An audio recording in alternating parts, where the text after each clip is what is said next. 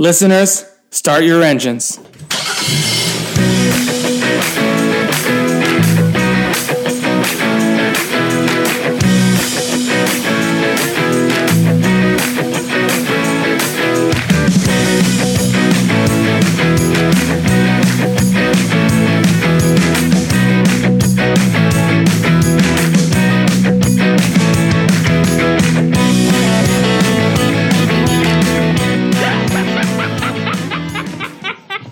In the immortal words of Andy Barclay, this is the end, friend.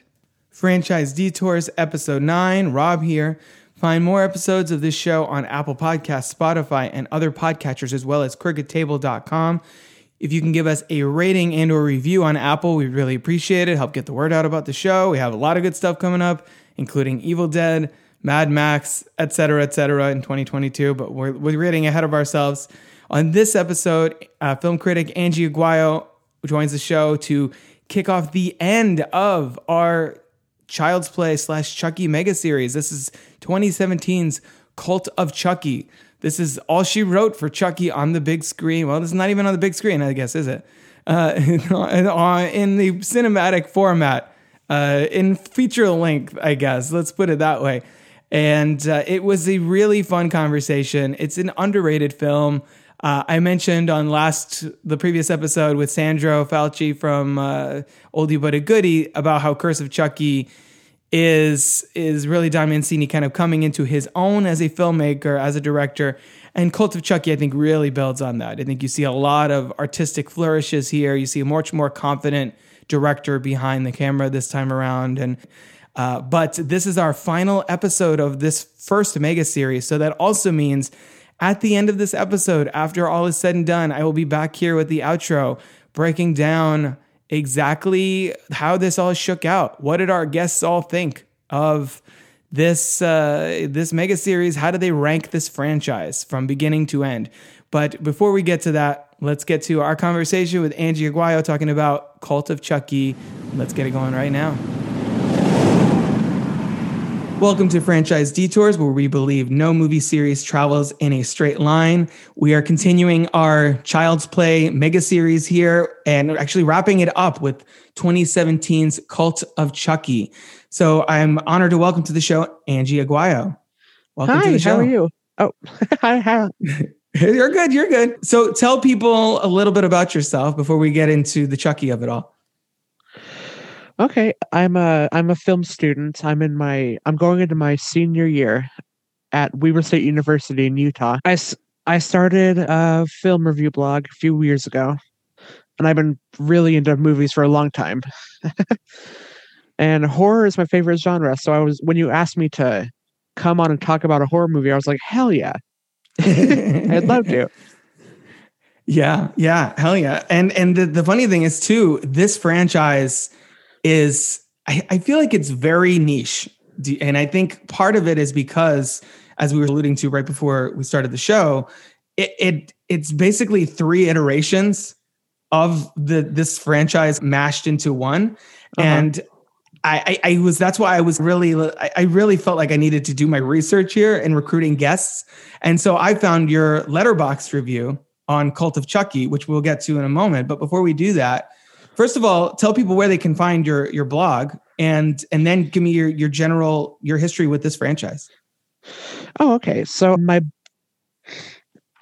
my blog is Angie Aguayo Reviews, just one word, .home.blog. It's a WordPress site, and you can also find it, but it's linked on my Letterboxd. That's at Tom Needs a Glass, one word. Nice. And what about your general history with Child's Play? Oh, yeah. Sorry. It's okay. I ran through it right before the quarantine started, just because I always try to catch up myself on different franchises that I missed as a kid. Right. I recently, not recently, but like I've been going through, the MCU and Star Wars, because I missed those as a kid. And around this time last year, I did the Child's Play series. So I didn't grow up with it, but I do love a lot of them. Right. Yeah. It's I wouldn't recommend this being a franchise people grow up with watching as kids. Of course. Because it is so violent. I'm in my late 30s, so this was one of the classic run to a video store and see, like, look at the back of the boxes and be like, whoa, that looks really messed up. And then put it back before your parents see what you're doing. It was one of those kind of franchises. Sure. Just because just the imagery of just Chucky, like looking deranged, holding a knife was freaked me out as a little kid who was way inappropriate, way too young to see any of these things. So had you seen any of them before, or you just started from scratch, like going in blind? I started from scratch. I started with Child's Play Nice. on February 13th, 2020. Nice. Oh, well, then I'm really interested to hear what the experience was like for you watching this franchise unfold, going from the first three that are, pretty Andy centric to Yeah. Bride and Seed, which are basically the Chucky and Tiffany story, to Curse and Cult, where we have Nika as the protagonist, and then circling back around to Tiffany and Andy. What was that experience like watching them all in relative close succession? It is really bizarre. It's a weird. It is. But I had been watching. Do you know James A. Janice from Dead Meat? No. He's this horror channel, and he does like kill counts for a horror movie once or twice every week. Nice.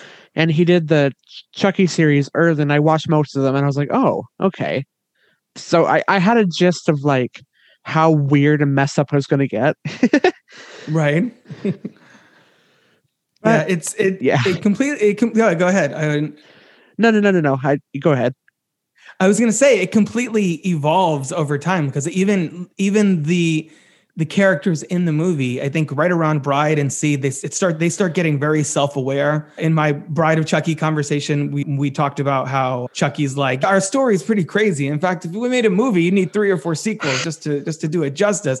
And they start like, there's all these homages to classic horror movies. Obviously, Bride of Chucky is a pretty pointed. Bride of Frankenstein, in fact, is featured in the movie. So it's, by the time we get to Curse, it again shifts to a brand new character, Nika, played by Fiona Dourif, Brad Dourif, who does the voice of Chucky, his real life daughter, which has to be weird on multiple levels. Oh, but it's so cute. It's cute, but then you have in Cult of Chucky, you have her doing an impression of her dad doing Chucky's voice at one point towards the end. So it just like blows my mind that how deep this franchise gets. So yeah, I was doing research for recruiting guests for this mega series, and I found your Letterboxd review on Cult of Chucky, and you were very, needless to say, very complimentary about this movie and saying how it's completely underrated, how the Don Mancini's choices here are like genius level. What was your impression of Cult of Chucky just initially, and then we'll circle back to how it contributes to the franchise? Okay. I'm actually looking at my Letterboxd review, trying to like remember what my first impressions were. I did think it was weird how like even as like a direct-to-video movie, it was weirdly stylized. Yeah, definitely. Like it looked so, you could tell it was like low budget direct-to-video, but at the same time, it looks really cool for some reason. Yeah, I think part of it is the setting. You sort of touch on it. It's set in the mental hospital, which right off the bat, I'm getting like Nightmare on Elm Street 3 vibes, which is a compliment, of course. Good. I think it's by far one of the most beloved Elm Street movies, and it has this minimalist vibe. I've watched a couple of the special features on the Blu-ray to get in the Cult of Chucky headspace after rewatching it, and that's clearly what he's going for. I think Don Mancini knows when you get to this deep in a horror franchise, if you don't shake things up, you're going straight. I think you're released directly into the bargain bin at Walmart at that point. And the fact, go ahead, please. No, that's part of why they shake it up so much, the series. Mm-hmm. It's not always a good shake up. Obviously, Bride and Seed are some of the worst in the franchise, but at least they're keeping it fresh. Right. It depends who you ask. Bride, I've seen appreciated a lot of the time by horror fans. Seed is much more divisive. I think that one is more, people are like, there are some people are like, no, you need to go back and watch it. And then most people are like, I don't know. That's if there's an entry where this franchise jumps the shark, if that's possible with the Chucky franchise. I think a lot of people feel like that was with Seed. And then because of that, I feel like a lot of fans just jumped off the bandwagon and are missing out on Curse and Cult, which is a real shame because I think that those are, I don't know if are they the best in this series? I don't know. We'll get to your ranking at the end, but yeah. I definitely think they're an improvement on Seed and it reinvigorates it yet again. So I really appreciate that Don Mancini did that. And the fact that he's one writer that's been behind this entire franchise is insane to me. Yeah, it's his baby. The series is his baby. Yeah. Totally. His and I guess just his and Dorff's. But that's what gets me about the remake. I don't even want to touch on that. Yeah. That makes me so mad when I think about it. It's really weird too, because the first one, I believe, was an MGM movie, and then the sequels were all Universal. So technically MGM owns the rights to the original. So now they did the remake. Meanwhile, Universal is doing the show set after this movie. So it's like, there's like this weird bifurcation in the Chucky franchise that now it's at war with itself, which, considering the wild places this series goes, feels about right, honestly. It's like, yeah, of course it is. It does make me kind of sad, though. Yeah. That they took it away from Mancini. Yeah. Exactly. Yeah. I would add Jennifer Tilly to that list now, too. After Bride and Seed and then these two, she's as integral as Dorff at this point now, it feels like. Of course. Yeah. Oh, she's great. We my Bride of Chucky episode, we were just like, oh, and she's the whole movie. Like, she's the MVP of this thing for sure. And she brings the whole thing up another level when she comes in as Tiffany, or this is a great moment in this movie where she's on the phone with Andy and he's like, who is this? She's like, Tiffany, Jennifer. I don't know. Even I forget. Yeah, because it's like the series poking fun at its own like convolutedness at that point. It's just like, I don't know. We wanted Jennifer Tilly in these movies. We killed Tiffany's human body in Bride. So we were like, sure, bring her back as Jennifer Tilly and just reinvigorated that way. Watching these in order, I'm assuming you saw the post-credits scene and Curse with Andy making a cameo appearance there? Yes, I did. Yeah. So going from that one, did you expect Andy to have such a major role comparatively in this one, or did you just write that off as, oh, that's cute, they got him back for a cameo? Again, I watched the kill count for it, so I knew he was a big part of it. Oh, okay, that's right. Yeah. But yeah, it was a surprise. I like that they keep bringing back the same people. Like, one of my favorite things about Cult of Chucky is that, like, the Child's Play series has gone so far off the rails, but with Cult of Chucky, it brings like all three iterations back together. Yeah, 100%. It's like 100%. A greatest hits album. Yeah. No, that's what I mean. Like the first three, the 4 and 5, and these two shouldn't coexist. Like, they shouldn't make sense in one franchise because the tones are so wildly all over the way. You mentioned in your Letterboxd review for Cult that Curse was like maybe the most gothic of the series. And it is. It's darker than the first ones are. The first three try and balance like the campy elements with actual suspense. And then the middle ones are just like, yeah, we don't care about like building this up or genuine scares. We're just like, it's like a fun house mirror of a movie. It's basically a comedy. Yeah. Yeah. Exactly. And then here they're like, well, what if we have Tiffany and Chucky doing their thing like in Bride and Seed, but then we also have these darker elements. We have like the gore, I feel like, is turned up way in these last two, even more so than previous films. And then they bring back Andy on top of it. It's kind of a magic trick that they're able to pull that off and make it feel somewhat cohesive. Yeah, Don Mancini might just be a genius. Yeah. And the fact that this opens... we haven't seen Andy since he was played by a different actor in Child's Play 3. And here we catch up with him and he's a survivalist. He's got an arsenal of weapons and it's dealing with the PTSD of being being hunted by a killer doll multiple times throughout your childhood. It reminds me a little bit of like Sydney from the Scream movies, who like becomes more and more of a recluse as that franchise goes on. That's another great series. I was going to say, I will definitely get there. I'll definitely get to those at some point. I was going to say that I think the reason that Bride of Chucky is so like meta commentary is it came out 2 years after Scream. Mm-hmm. I was just thinking that, and like the cover, the poster even looks very Scream adjacent.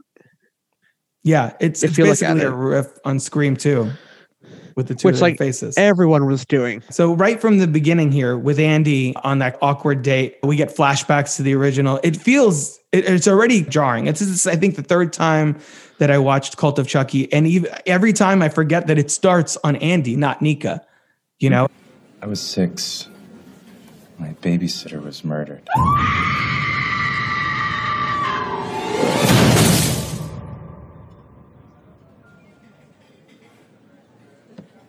Along with my teacher and my caseworker and 37 other people over the years that I'm aware of. And they never caught him? Put it this way. Justice was done. Wait! Play with this. Look, Andy, I think you're a nice guy, but this is just too much for me. And it's immediately Don Mancini be like, hey, you thought we forgot about that guy.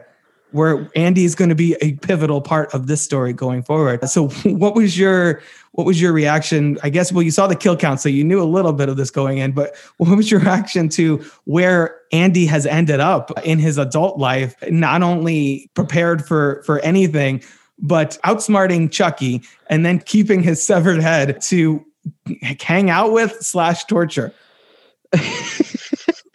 Yeah, that did throw me off, him hanging out with the head, but like in terms of him being like so cool and so badass now, obviously he was just a cute little kid in the first two, but he was like, he could do some stuff in that movie. Like he did put Chucky in his place a lot of the time.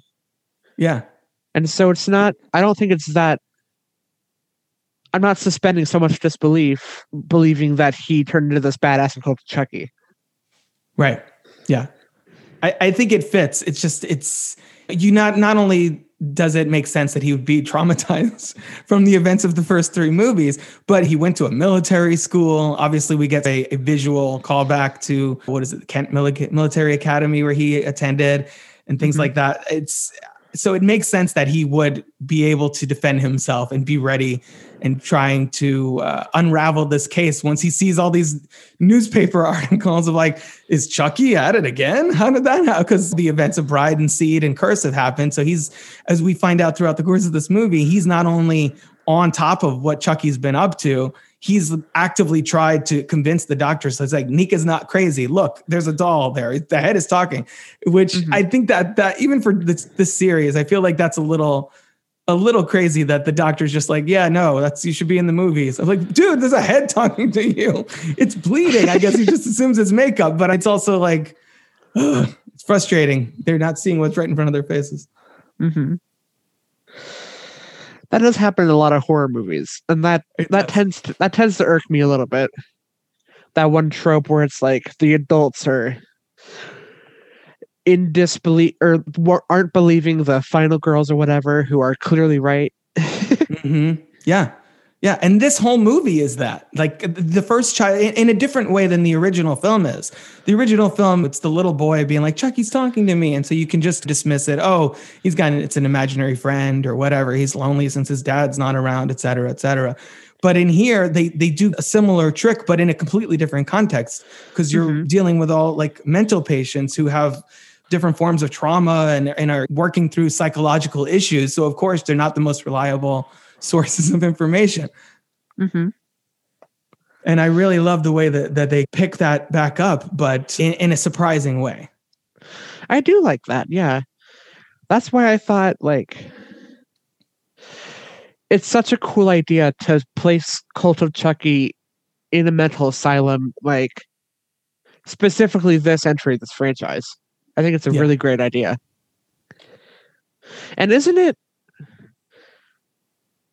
Isn't it implied that like Andy's mother, after the events of the first movie, goes to an asylum? I think it is. Yeah, it is at some point that she does spend time there. I feel like there's the Easter eggs that at some point she's out and she's like with the police officer played by Chris Sarandon, whose name I'm blanking on right now. So there's a lot of threads there that they could pick back up on. But yes, I believe she did do some time there. Yeah, so even if that's like a small thing to catch up on, I think it's cool that they went back around on that. Right. They were like, Right. okay, that was a great idea, so let's flesh it out more. Yeah. And every single one of these movies ends with lots of loose threads, whether it's just to tease that Chucky's reign of terror will continue or whatever's going to come next. Obviously, Bride ends with the birth of the seed of Chucky. And then Seed of Chucky ends with Jennifer Tilly being embodied by Tiffany. Curse ends with Nika institutionalized and Chucky basically playing Hide the Soul with Alice, which again is picked up on and referenced in this movie. So it really builds on itself. And I don't know how much of that Don Mancini has like planned, like how much he's planning on like, oh, if we do another one, this will happen. Or if it's just telling the story bit by bit as he goes along, because it feels like it could go either way. Yeah, that's a good point. Like it does feel like at points it feels planned out, but of course, like between Child's Play 3 and Bride of Chucky, and then between Seed of Chucky and Curse of Chucky, there are two like major shifts, and it doesn't seem like they're very like tied together. No, exactly. Until exactly. Cult.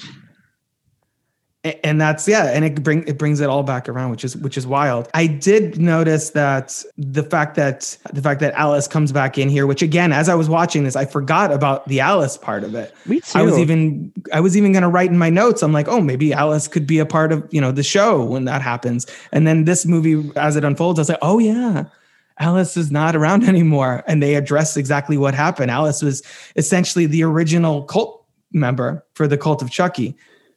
Mm-hmm. And I think that that's the big twist that this movie adds to the mythos is the concept that Chucky could transfer his soul into multiple dolls, into multiple people. And he's Agent Smithing it in the Matrix sequels, just like armies of Chucky everywhere. And it's cool that this movie taps into the potential of, hey, if you can copy your soul, why aren't you leaning into the potential havoc that can create? Yeah, like at the very end where one of the Chucky dolls goes into Nika. And it's specifically, isn't it specifically Charles? It is. Yeah, it is. Yeah. Yeah, that is interesting. And that makes me so curious where the series is going. Like I would love to see Fiona Dourif and Jennifer Tilly just causing mayhem out there. I think that's definitely got to be part of it. And the fact that this is the first time, I think when I watched this initially, I think I saw it a couple years ago. They used to be on Netflix, Curse and Cult. And I think that's where I first saw them. When you get that moment with the two Chucky dolls passing in the hallway, it's like your brain explodes. You're like, wait a minute. Two Chucky dolls in the same, because we've never seen that before. We've seen like the factory, obviously with them all in the packaging, et cetera. But we've never seen two dolls that are possibly possessed at the same point. And it raises the possibility that we think that multiple Malcolm is Charles for part of this movie, which that was a hilarious twist that I also forgot about at the end. Yeah, that was a great bit. I loved that. And I love that nearing the end when Malcolm kills that one nurse and Nika as Charles is just so unimpressed with it. Mm-hmm. I think that's fun. I don't know. I agree 100%. So a lot of times I on this show, we try and talk about like any shifts in genre or tone with this one, but I feel like this builds naturally on Curse. I think the only things it brings to the franchise, other than the multiple Chucky, the cult element of it, is bringing back elements that were dropped off in the first ones, Andy, and kind of bringing Tiffany back around. We got a little bit of her in Curse, and here she comes back in a more substantive way. And let's see. The fact that Nika not only is institutionalized, but even she thinks that she's the one that did it initially at the beginning of the movie, which I think is a really fascinating place to start that character's journey off this time around. It does add a different layer to it. I do like horror movies where it's like in that vein, you're not really sure if what they're telling you is true. Yeah. And it's also some of my favorite horror movies, like Rosemary's Baby. It's like she is completely being gaslighted by everyone around her. And that's kind of how Cult of Chucky is. She knows, I'm assuming, like, she knows in her heart of hearts that she didn't do it. Assuming she didn't do it. But everyone around her is gaslighting her so much that it's hard to remember, like, if she actually did it or if she... Well, I'm rambling. I'm sorry. No, that's fine. That's good. Go for it. Yeah, and the fact that this movie is so dark that as if we needed any more bleakness, the doctor is basically sexually assaulting her like throughout her whole stay in the hospital, which even Chucky is appalled by that. Yeah. He's like, this guy, I don't know if I should be disgusted or taking notes. I think he says something like that at one point. Yeah, he does. So what's so great about this movie is that they're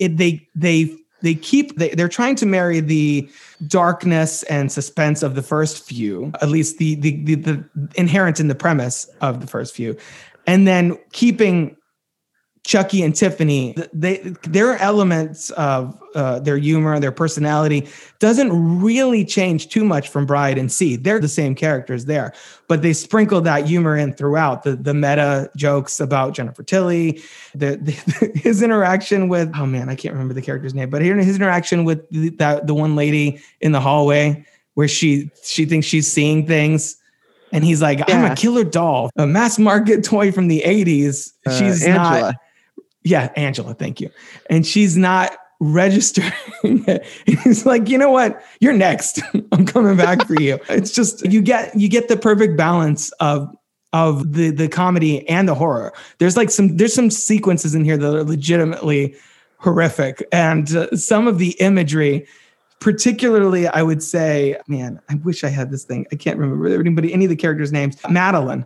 Particularly Madeline's death, I was like, oh God, that he basically rips her tongue and then shoves his arm in there. And that whole thing was just very, very grotesque and exactly what fans of the series want. What are your thoughts on the level of violence and the horror elements here and how they're integrated with the comedy? Well, that's another thing I love about this. I think all of the kills in this movie are great. Yeah, that's another thing that sets it apart from a lot of direct-to-DVD movies, I think. Yeah. I'm trying to think of the other kills. Like the one lady her wrist is slit with the wire, right? Right. The exact same wire that Nika used for her attempted suicide. And then Chucky rescues her and stitches her up. And I loved the imagery of her arm all stitched up because it feels like almost foreshadowing, like a visual cue of like the stitching on Chucky's face on the previous movies. So it's like, it felt to me watching it this time, foreshadowing that like, oh, Charles he's gonna want to hop into that body at some point. Yeah. And the kill where the glass ceiling above the one lady is broken and the glass falls on top of her. That's a great one. Yeah. It felt like a little bit of a reference back to Bride of Chucky, where it has kind of a similar glass falling on. It's that like con artist couple at the wedding chapel or whatever. Mm-hmm.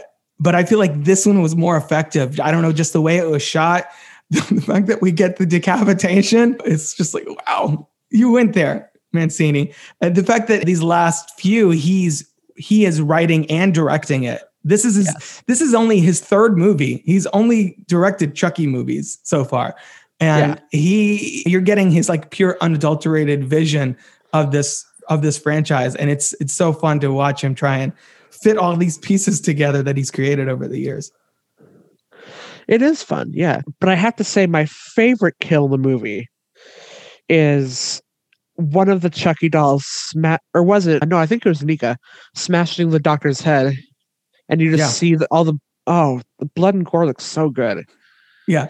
That feels like a weird thing to say, but like, No, it looks very like visceral. And yeah, I don't know what some of these effects artists use for like smashed up head bits, but it looks like what I would imagine it would look like. It's like, I don't know if there's like mashed up raspberries in there or something, but it get like a fruit vibe from it. And they have kind of a similar effect later on when Andy shoots, or I think he stomps on Chucky, the Chucky doll that's in the cell at the end of the movie.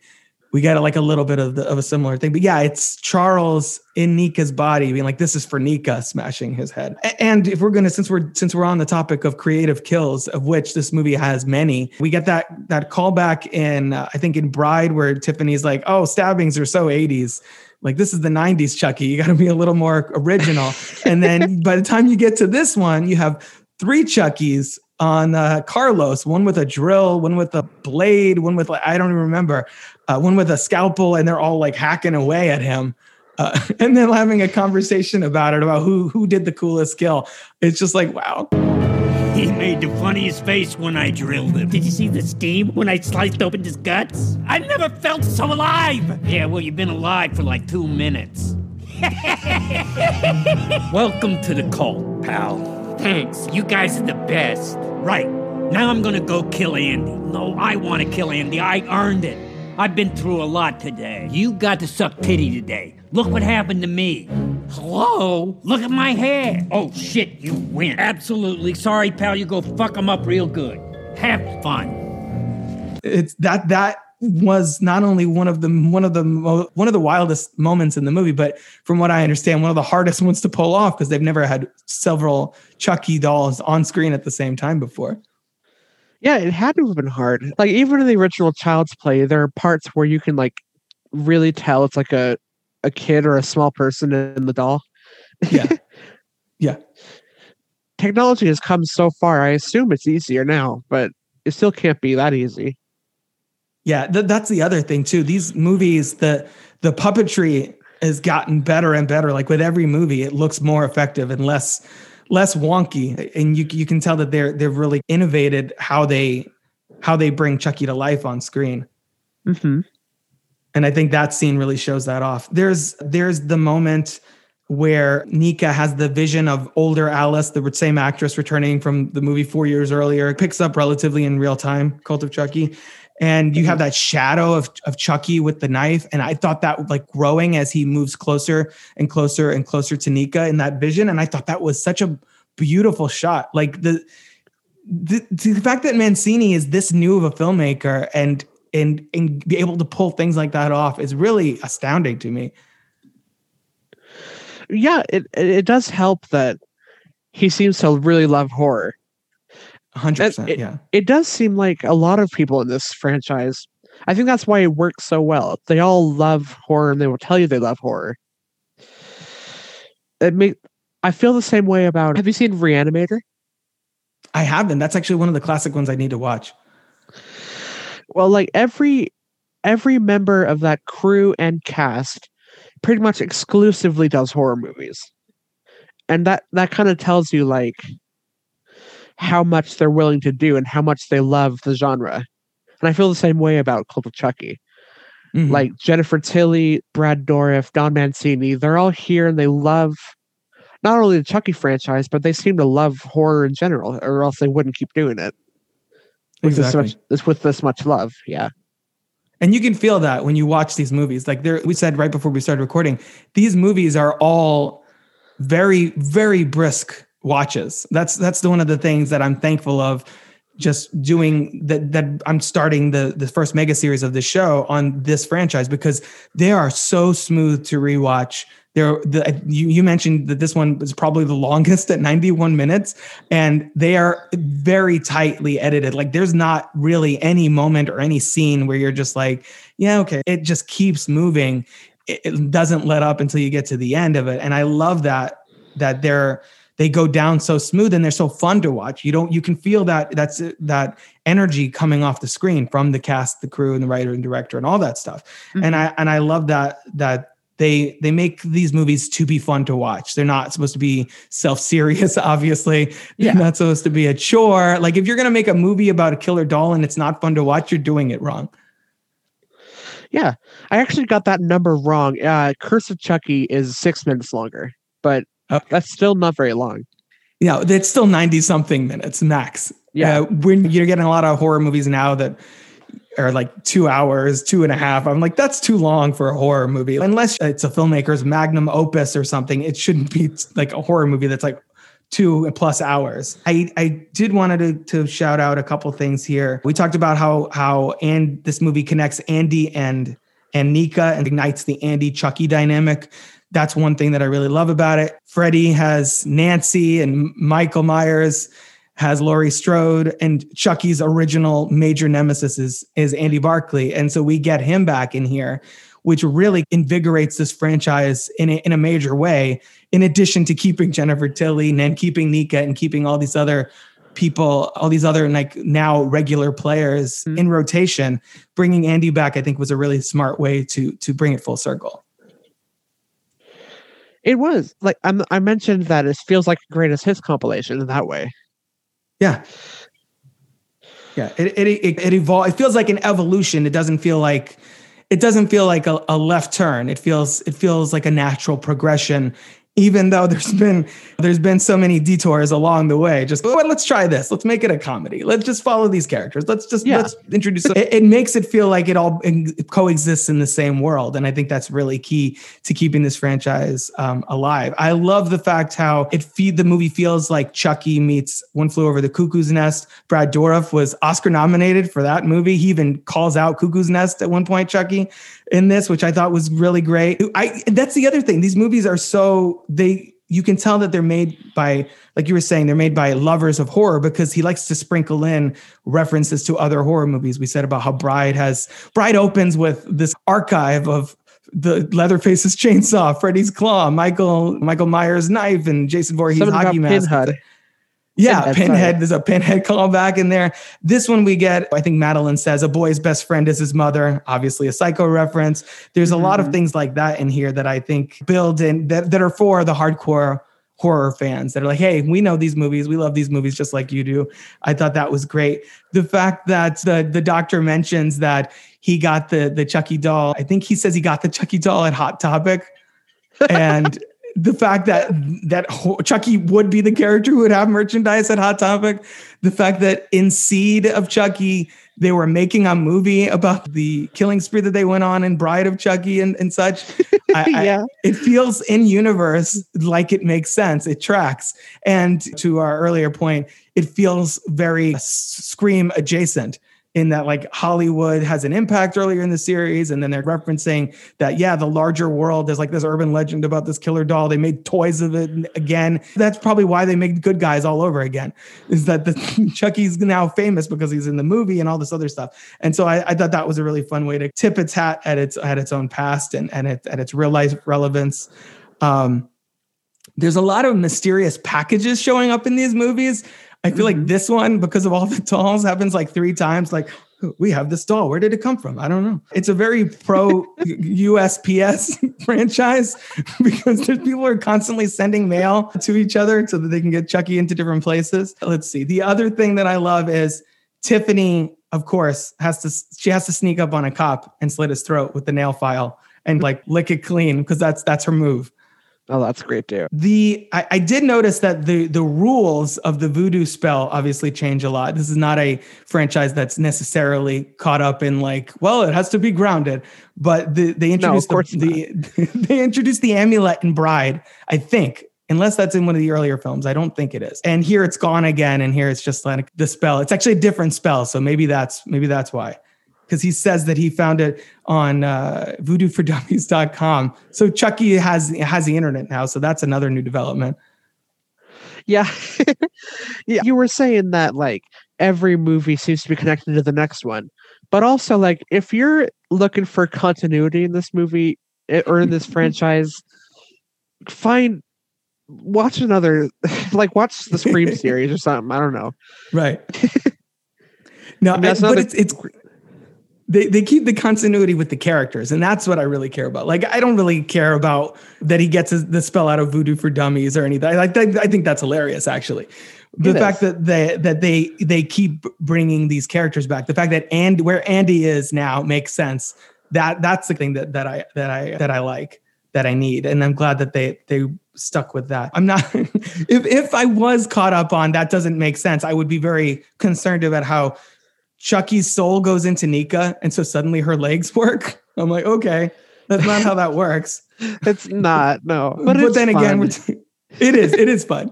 It is fun. It's great. Well, then you get her, Fiona Dorff gets her like Kaiser Soze, like swagger coming out of the asylum moment, which is great. Where she again impersonates her dad doing Chucky's voice, grabbing herself, which must have been weird, doing an impression of your own father as his signature character, but like touching your breasts and like, I was like, gross. okay. Yeah.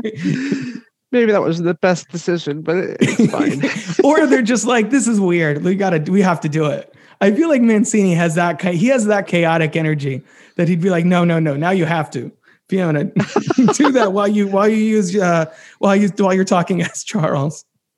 I don't know. I also assume he's like a good dad. I assume he wouldn't be like just like sexually assaulting her if she wasn't on board. Of course, exactly. I'm sure that was a conversation behind the scenes, and they're like, ooh, for people that know you're Fiona Dorff, daughter of Brad Dourif, and how that all fits together, people are going to be like, wow, that's awkward. People like us that read too much into this stuff, I guess. Yeah, but I love all that weird shit. I think this is the franchise to have that weird shit. This is where it makes sense to do that, where you get adults like late 30s, Andy come in here planted a gun inside that Chucky doll, which again was so smart. Like, I love Andy in this movie. He's such a badass. And him reprising his famous line, only with an F-bomb at the end. This is the end, fucker, which is so great. I love it. I love that. Sorry. No, go for it. I rewatched the movie before like a few weeks before this recording. Yeah. In the opening of my review, I said, "This is the end, fucker." I like quoted it. Like, yeah. I just love that line so much. Yeah, it's great. It's a great way to bring that back around and highlight the journey that Andy and Chucky have been on since 1988, when he was 6 years old, I guess, and confronting Chucky for the first time. So as we move this conversation along, what do you think is the Chucky franchises? How do you think it contributes not only to cinema, but like to the horror genre in general? What is the legacy of this franchise, in your opinion? Oh boy, it's not as influential as some other horror franchises I could list. Right. But it's also like, it does capitalize on like a basic, it's one of those horror movies where like it takes something childish and brings out your biggest fear in it. Yeah, that didn't make sense. I'm sorry. I had a point, but I lost it. Well, what I love about this one is that I think what it does is it tries to not retcon. That's the wrong word for it. I'm thinking about how some movie franchises, they like to circle back around and make it seem as if everything was planned from the beginning. Like Rise of Skywalker comes to mind. Spectre comes to mind, where they're like, haha, it was Blofeld planning all of this. I'm like, no, it wasn't, you asses.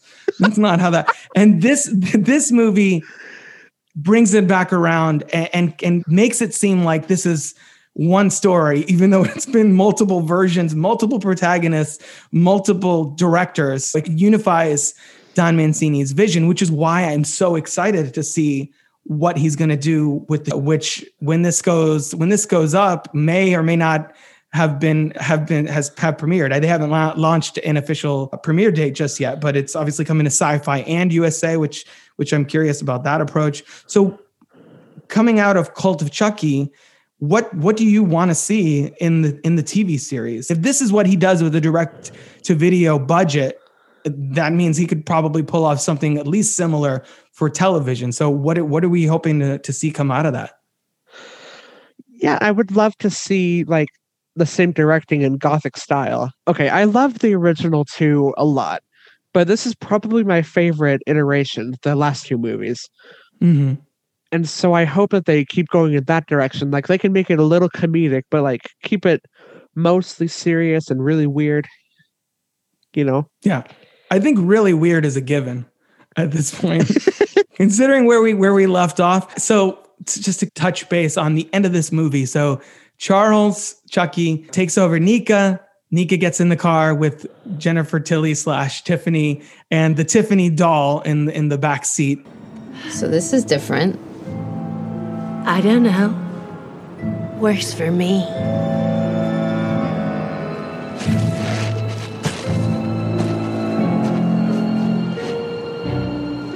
Some things never change, though. A true classic never goes out of style.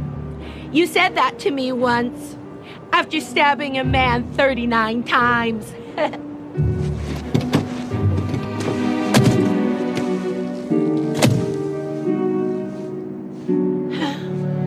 What?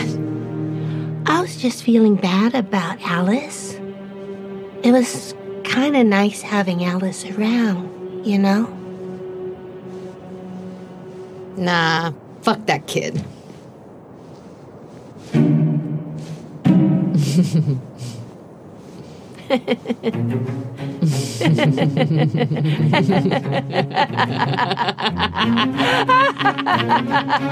And I believe there's still Chucky dolls wandering around the hospital.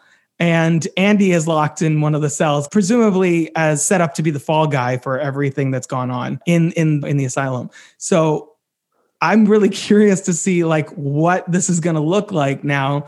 How much time will have passed by the time the show picks up?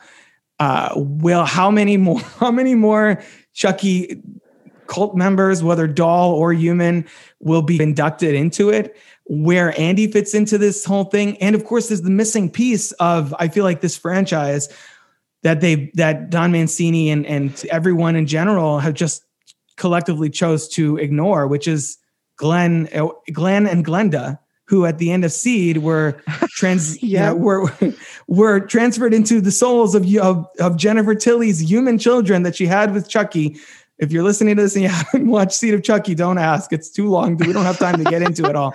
I actually described Seed of Chucky the other day to my wife because she's not really into these things. And I was like, so this is what happened. At the end, she was like, whoa, that was a lot. I was like, yeah, it's a you had to be there kind of thing. Redman's involved. It's a whole thing. So I'm curious if they're going to pick up on Glenn and Glenda, because it sounds like so many of the actors from the movies are on board. And I feel like that's the one element that, like, even if they're not an integral part of it, like, you have to give me some resolution there. Is Andy's foster sister Kyle going to be in it? As far as I know, yeah. Oh, good. I know who also shows up. Yeah, thank you for bringing that up. I forgot.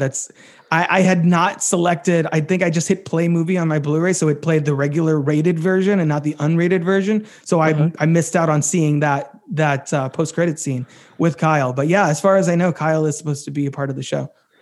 Oh, great! I hope she is. I can't. So wait. it's a real ensemble they can pull together from this. So it's like, I don't know. I'm assuming Chucky would be the lead, but then I feel like you're losing some of the darkness. I feel like it's going to be inherently more of a comedy.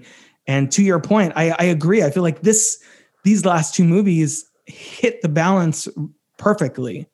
I really enjoy Bride, and I'm really, I don't know if enjoy is the right word, really intrigued by what they did with Seed. So I'm like, I don't know why this is, but it's interesting. So I will give you that. But I can see why those might not work for some people. I think these two movies found the perfect balance between having the elements that worked in Bride and Seed with the earlier films and mashing them all together. So I hope it does lean more on the horror and not on the comedy. This isn't the Evil Dead franchise, like Ash versus Evil Dead, which was its own insane thing, but inherently comedic more than anything else. So I agree with you. I hope that they do stick to that vibe for the show. Any thoughts on Glenn and Glenda? And do you even want them to be part of it? Since I know you're not the biggest fan of Seed. I actually thought Seed was okay. I liked it a lot more than a lot of people did. But I will give it this. It's one of the few horror movies I've ever seen that actually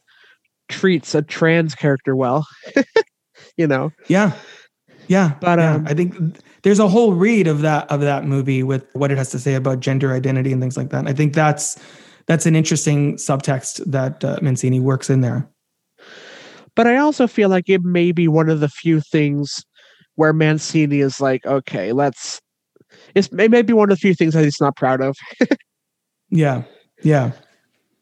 I'll be curious to see what they do with it, but I think that the show has so much potential and opportunity to dive into all these different characters. Because now when it started out, it was just Andy and Chucky, and now we have Andy and Tiffany and Chucky and Nika and et cetera, et cetera. The cult is growing all the time. Tiffany even says it. So it's like, who knows where the hell this is going to go and how epic the story could be. I even saw something, and I don't know if this is true or not, that the show will be a bridge to an 8th movie. So I'm curious to see if that's going to be the case, or if it's going to limited series it with Chucky, or if it's going to be an ongoing thing. Cause I think this movie, had they not gone the direction that they went with cults, I would be dubious about the potential of a TV show, but the fact that now this like basically breaks the whole universe wide open.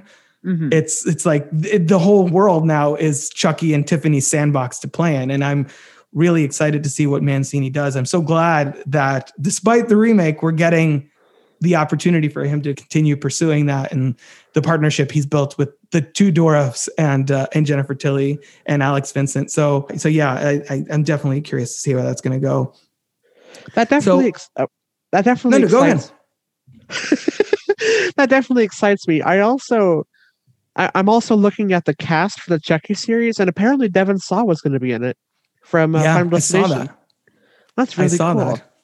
What if they what if they throw Final Destination into this universe? That would might as well. I actually guarantee they will. You think so? They've done Scream, they've done all these different ones. I guarantee they're going to throw a Final Destination thing in there. Yeah, they have to. They have Devon Sawa. You got to at least throw in some. Maybe we'll get an Idle Hands reference. Who knows? He's got a whole horror fan base of his own. So the original Stan, literally. So it'll be interesting to see what he's doing in there. But do you generally, winding down, do you think that Cult of Chucky delivers on its predecessor? I know your answer to this, but how do you, coming off from Curse to Cult, is this a smooth ride for the franchise, or does it take a wrong turn here? No, I think it does build on Curse in a really good way. And I think it's good.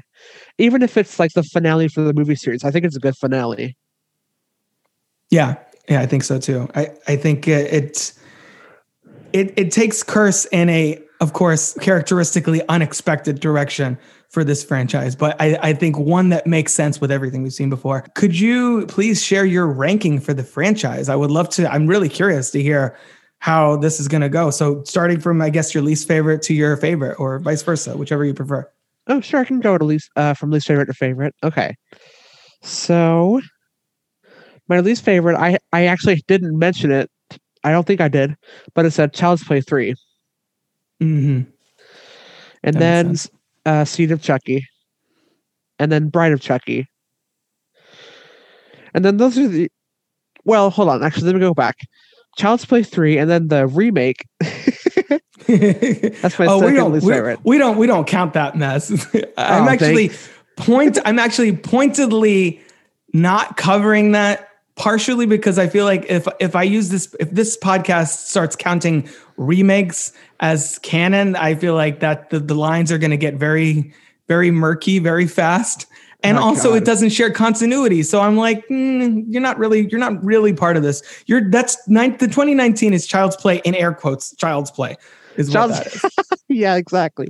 Okay. Well, Child's Play 3, the remake, and then Seed of Chucky, and then Bride of Chucky, and then Curse, and then Child's Play 2, and then Cult. Nice. Wow. So that's a quite high praise for Cult of Chucky. But yeah, I agree with you. I really like this one, and I really love the way it kind of serves as a culmination of everything that's come before. But the thing to me is that even when those movies don't work, they are interesting to talk about. And I think that's the big part of why I wanted to talk about these movies, because even Child's Play 3, I feel like there's some things to unpack there. None of these movies are boring. Whether you like them or you don't like them, none of them, you're just like, this is stupid. I'm like, this is Dawn walking around killing people. Pay attention. There's some enjoyment to be had from this, even if it's fleeting. Yeah, I think Child's Play 3 might be the most boring, but it's still like, it has its moments. Yeah, I agree with you, actually. That one was also the one that was, I feel like, most rushed into production. I think it came out like 9 months or something after Child's Play 2. And yet they jumped. I mentioned this on my Bride of Chucky episode, that one came out like less than a year after Child's Play 2. And then it's like 8 years or 7 years or whatever. I forget now. 7 years, I think, for Bride of Chucky. But the story of Bride of Chucky picks up months after Child's Play 3. It's like they have to course correct the timeline there. Weird. It got a little weird. But yeah, so that's our Child's Play mega series, concluding with Cult of Chucky. Obviously, we're both looking forward to the Chucky TV show. Angie, can you tell people where they can find you online? Sure. Well, I already mentioned my website, my letterbox. Again, that's angieaguayoreviews.home.blog at my website. And then my letterbox is at Tom Needs a Glass. And then I also have a account on a music review website called albumoftheyear.org. That's also Tom Needs a Glass. Awesome. Yeah. Well, Angie, thank you so much for coming on to talk about Cult of Chucky. I knew I had to have you on the show once I saw your effusive praise for this movie, and I'm so glad we got to unpack it. Is there anything about Cult of Chucky? I should have asked this earlier, but is there anything about the movie we didn't talk about that you wanted to make sure we mentioned? I'm like going back on it. I think the one thing we were talking about Malcolm's kill, where Charles was completely unimpressed. I was unimpressed too. Yeah. It's a cool idea, but it just has the drill sticking up, going against physics on the nurse's chest. And I was like, that's not how physics work, buddy. I can only suspend my disbelief so much. But if we didn't have that interaction with Malcolm, we wouldn't have Malcolm being like, "Oh, Charles he's in my head," and then Chucky literally being in his head. That was pretty funny. Nika as Chucky as Nika got a big kick out of that. So that was worth it. That was worth it. You gotta appreciate a really dark pun every once in a while. And I feel like these movies are tailor made for it. Oh, of course. But yes. So Angie, thank you so much for coming on the show. We will definitely have to get you back on at some point. Just drop me a line. Let me know what other franchises you're interested in covering, and I'll keep you in mind. Sounds good. Maybe I'll send a friend request. Yeah, absolutely. Please do. Okay, great. Awesome. Thank you so much, Angie. Appreciate it. Of course. Big thanks to Angie Aguayo for coming on to discuss 2017's Cult of Chucky. But it is now the moment that we have all been waiting for. As I said, with these mega series, we have every guest rank the movies so that in the end of this mega series, such as right now in the Chucky's case, we will tally those votes together and come up with a definitive ranking of those movies in that franchise. Like, which ones is the consensus among the guests that have come on Franchise Detours, spent their precious time talking Chucky with us, and the results were pretty interesting. So, just for full transparency, what I did was basically, if somebody picked Child's Play 3 in their 7th place, I assigned a number to each of those spots. So everything that was in 7th place had a 7. Everything that was in 1st place had a 1. Added all that together to compile, whatever has the lowest total at the end is 1st place, and so on and so forth. So in 7th place, we have, and not surprised, honestly, is Child's Play 3 from 1991. Brandon Stanwyck and I had a good conversation talking about why it's undervalued. As we can see, definitely still among the least, I guess, crucial to fans. As we said, still a fun movie. not quite as strong as some of these other ones. In sixth place, I don't know why I said sixth like that. I'm losing it, guys. Sixth place, we have Seed of Chucky from 2004. Matt Donato and I really delved into why that movie is so sort of misunderstood. I think it was Don Mancini coming into his own as a filmmaker, directing for the first time, tackling a lot of sort of queer topics and really leading into the comedy in a way that didn't work for everyone. Again, still a fun movie, still a good watch, would recommend. Still sixth place, however. In fifth place, we have Curse of Chucky. As we said on here, Sandro Falci and I, in the previous episode of this podcast, talked about how it's essentially a haunted house movie featuring Chucky. What's not to love about that? The score we mentioned is really strong. The sound design, the cinematography, like it's really Don Mancini figuring out how he can really rock this directing shit. And I think it's definitely one that people need to check out, especially if they dropped off after Seed. In fourth place, we have Cult of Chucky. We just talked about it, Angie and I. Angie actually, as you heard, ranked at number one. She was by far the one that loved this movie the most. I appreciate it more than most as well. Definitely would recommend. Again, makes a great double feature with Curse and a nice solid lead into the Chucky television series currently running on Sci-Fi and USA. In third place, we had Child's Play 2 from 1990. Definitely one of the horror sequels that I think kind of sets the bar as far as maintaining the quality of the original. This is not a Nightmare on Elm Street 2 Freddy's Revenge, which is a fun movie, but most people consider a pretty steep drop-off from the first one. This is not a Texas Chainsaw Massacre 2. Again, a movie a lot of people love, but not quite Tobe Hooper's original. I think Child's Play 2 maybe suffers from being, the novelty of the first one is sort of lost, and it does feel like it's treading similar water, but hey, if that worked for you the first time, if it's not broke, why fix it kind of thing? And it definitely delivers on all those fronts. Now, getting to the top two, this was very, very close race. As I was tallying these up, I was blown away by how tight this was because I knew it was going to be a squeaker one way or another.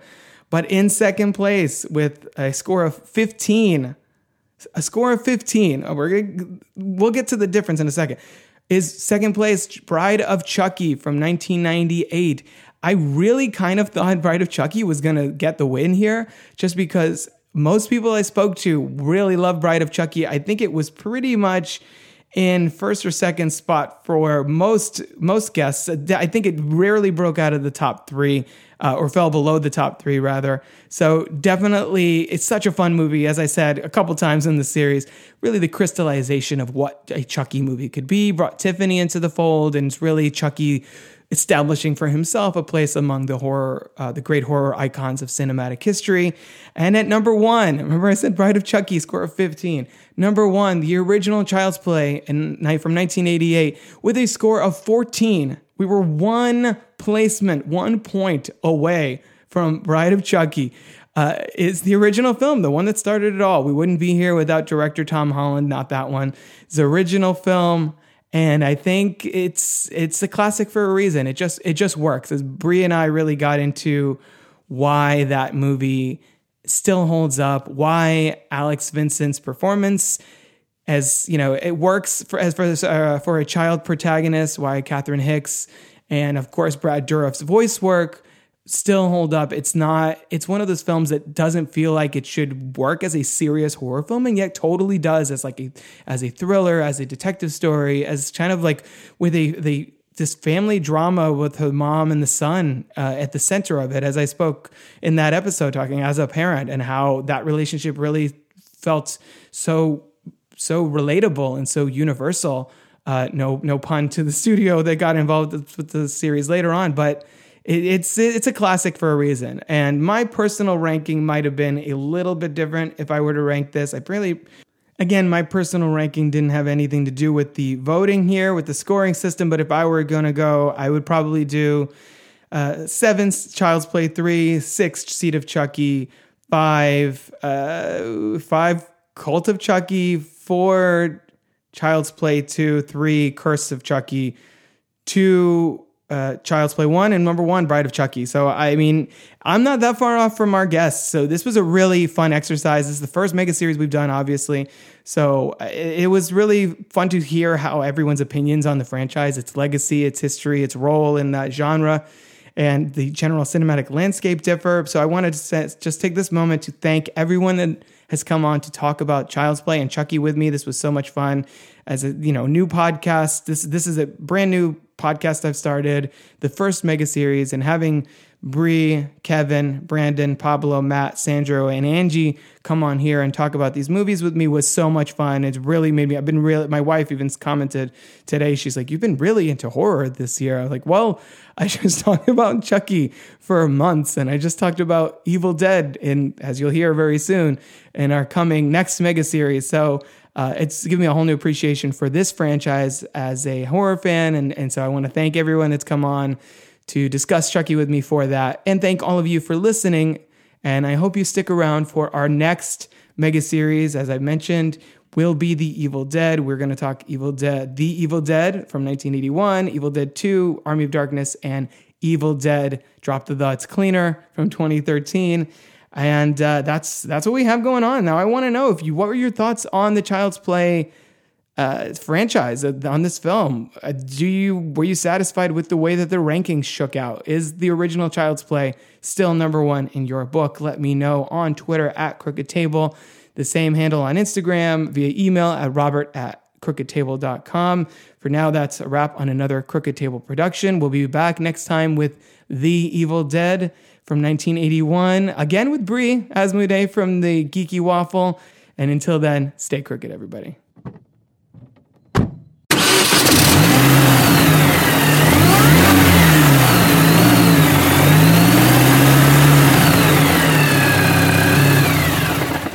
This has been a production of CrookedTable.com. All rights reserved. The art of the little KED.